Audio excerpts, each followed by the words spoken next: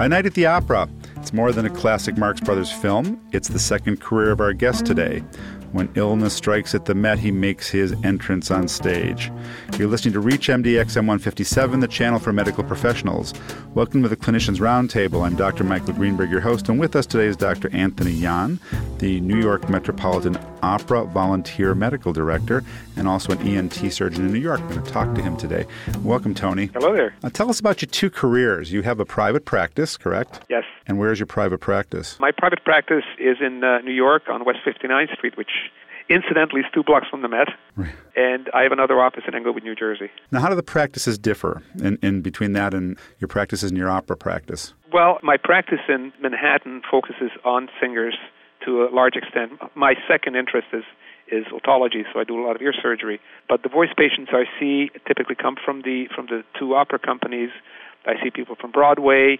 I consult to a number of music schools, and that's what I do there. In New Jersey, of course, I do some general ENT, sinus surgery, ear surgery, as well as the voice. Do your general patients know that you're treating singers and opera stars? Well, some of them do. You know, I'm always surprised how many people check you out online before they come to see you. And some of this is on my website, which is www.operadoctor.com.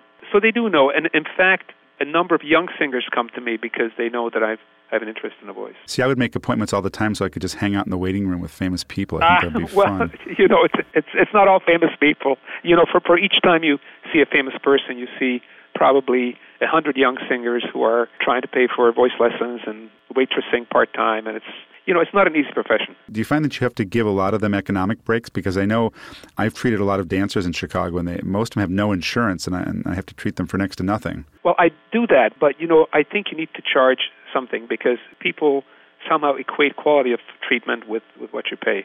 I don't like the idea of overcharging people for whom it's a hardship, but I think you need to charge them something. I agree. You're absolutely right.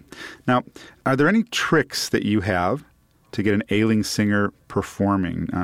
I know that some of them use steroids, but if you don't want to use steroids, like doing radio shows, for instance, there's an old trick that we have that if you have a cold, you can use a neti pot and salt water to get 20 to 30 minutes of clear voice in the middle of your cold. Anything special, any tricks that you do for performers? Well, I'm a big fan of that, and it's very funny because I've been advocating the neti pot for probably about 15 years, and of course, since it finally made its appearance on the Oprah show 6 months ago, now it's out there. I'm a big fan of nasal irrigation because a lot of vocal problems come from postnasal drip.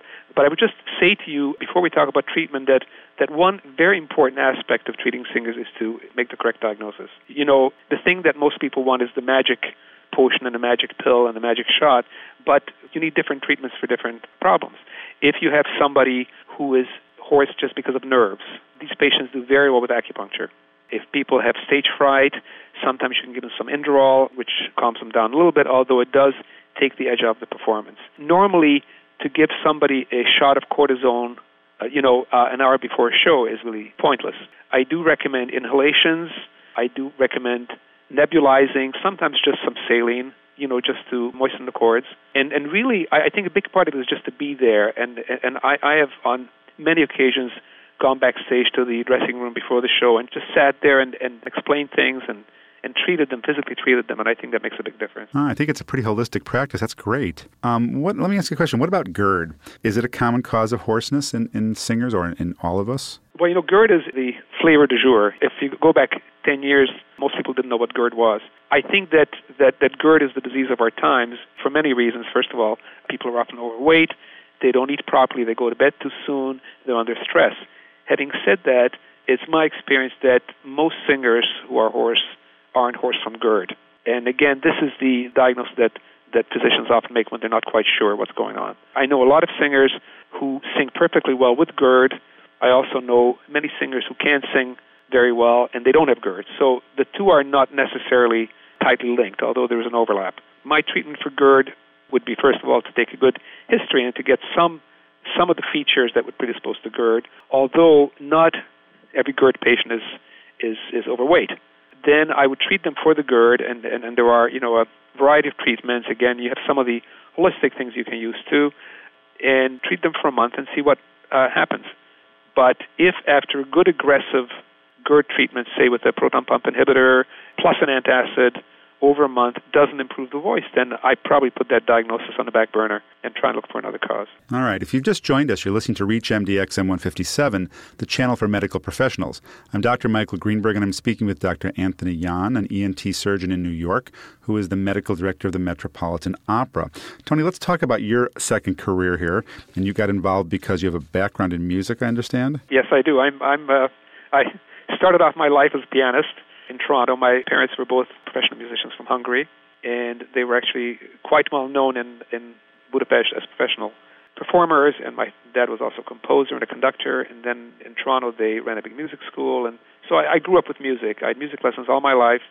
I was a student at the Royal Conservatory of Toronto, and that was really a potential career choice for me in high school, and I stuck with that to a certain degree. I married my wonderful wife, who's a professional cellist, so we have worked our way through most of the piano cello repertoire by now after 37 years of marriage, and my kids also play instruments, and that's really been the big avocation in my life is music. Did your folks want you to be a musician rather than a doctor? Actually, my folks wanted me to be anything but a musician. That was my dad and I had a conversation when I was in grade 11, when I was a scholarship student at the Conservatory in Toronto, and he said to me, look, I'm not going to tell you what you should do with your life, but I will tell you what you cannot do. You cannot go into music.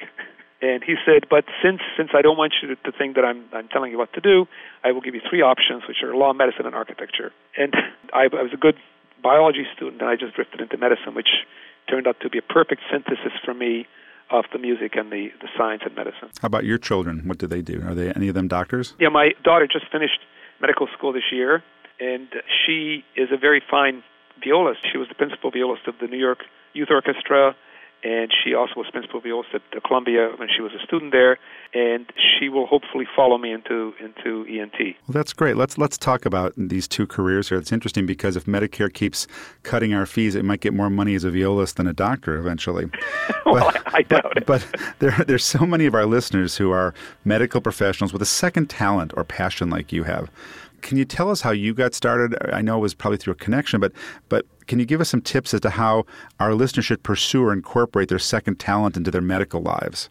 And is it worth it? Well, I think it is really more than worth it. It gives you, it's your salvation, because it not only gives you something to retreat to after you finish with your office, but it also enriches your practice.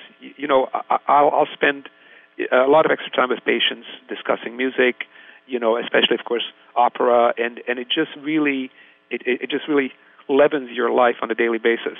But I think that if you have a true avocation, artistic avocation, you should definitely try and bring it into your career. I've known plastic surgeons who sculpt, and I've known ENT doctors who sing, and it's just a wonderful thing to do. And the other part of it is that you get to meet people outside of your normal professional circle. I don't play golf, and this is my cultural circle, are musicians and performers. And finally, when time comes to slow down, it gives you something to spend more time at, which you've loved all of your life. It's not something new that you've just picked up to structure your time. So I would strongly advocate all of your listeners to look very carefully at what their second professional choice would have been, and if it was something artistic, try and put time into that and to let that enrich their life. And even if it's volunteering, yours is a volunteer job, is that correct? Yes, absolutely. But you get free seats for the operas, though, right? Yes. All right. Besides getting free seats and meeting all your artistic heroes and heroines, I guess the benefits you get are more emotional and spiritual, correct? Absolutely right. And I'm going to ask you an off-the-wall question now. This is kind of funny. When you're in the theater or in the opera, have you ever had to contend, I was just thinking about this, with doctors or non-doctors in the audience having taken charge of another audience member's become ill? For instance, somebody collapses with an MI and you find yourself surrounded by a bunch of other people. How do you break through? Do you say, hi, I'm the theater doctor here, let me in? Yes, basically I do. But look, if somebody has had a serious incident, and we've had patients who have had, cardiac events and things, if there's another physician there who is clearly taking charge, I don't push them out of the way. I like to be there because that's my job to be there. But, the bottom line is we have to get the patients well and get them to the hospital or to their primary doctor. Now, I understand that a lot of performers are very interested, and you are also, in non-traditional medicine. Can you talk about that for our listeners? Performers are artists, and they're very in tune with their body, and they're in tune with their perceptions and their physical sensations. And as we had said before, they are very open also to effects, some placebo and some not, which are not really quantifiable, but nonetheless they work.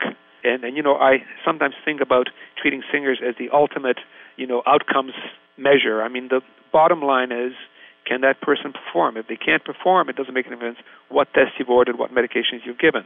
So you have to do whatever you can, safely of course, to get that patient, that singer, to be performing and to feel good. They do like alternative medicine. I have a big personal interest in acupuncture.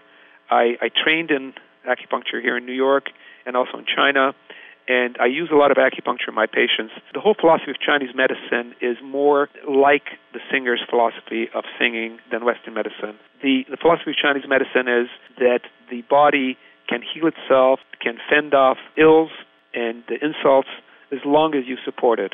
So the focus in traditional Chinese medicine is not on treating the disease, it's on treating the patient and on helping the patient get better.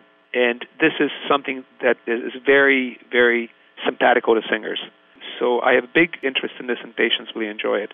It also gives me something to do when a patient has seen 3 other physicians with a trivial symptom, postnasal drip, let's say, and they've had their antihistamine and their decongestants and their guaifenesin and this and that, neti pot, and they're not better. And now they come to me, and I can put one needle into one specific spot in the ear, and they feel the nasopharynx opening up. It just empowers me as a healer, but it also empowers them because it really vindicates the symptom, the reality of the symptom that a lot of other doctors may not have taken seriously. Well, I think that makes sense because true art comes from the heart, from the whole person, not just from vocal cords that are vibrating. Absolutely. So I think that the treatment should come that way too. All right, what's your favorite opera?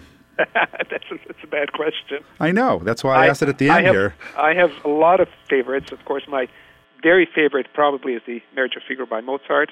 I love Eugene Onegin, which is by Tchaikovsky. And then, of course, the entire canon of Puccini and Verdi. I love Richard Strauss. All right. Well, speaking of time and place in art, thank you for doing what you do to help keep the arts going in New York, and we totally appreciate that. Tony, thanks for being our guest today and speaking with us about your second career as the volunteer medical director of the Metropolitan Opera and encouraging our listeners to get involved with their passions in the arts, too. I'm Dr. Michael Greenberg, and you've been listening to the Clinicians Roundtable on ReachMD XM 157, the channel for medical professionals. ReachMD XM is here for you, the health professionals who care for your patients. We welcome your questions and comments. Please visit us at reachmd.com, where our newly redecorated website, with its on-demand and podcast features, will allow you to access our entire program library and listen to the show again. Register on the website and enter promo code RADIO for 6 months of free podcasts. And we thank you for listening.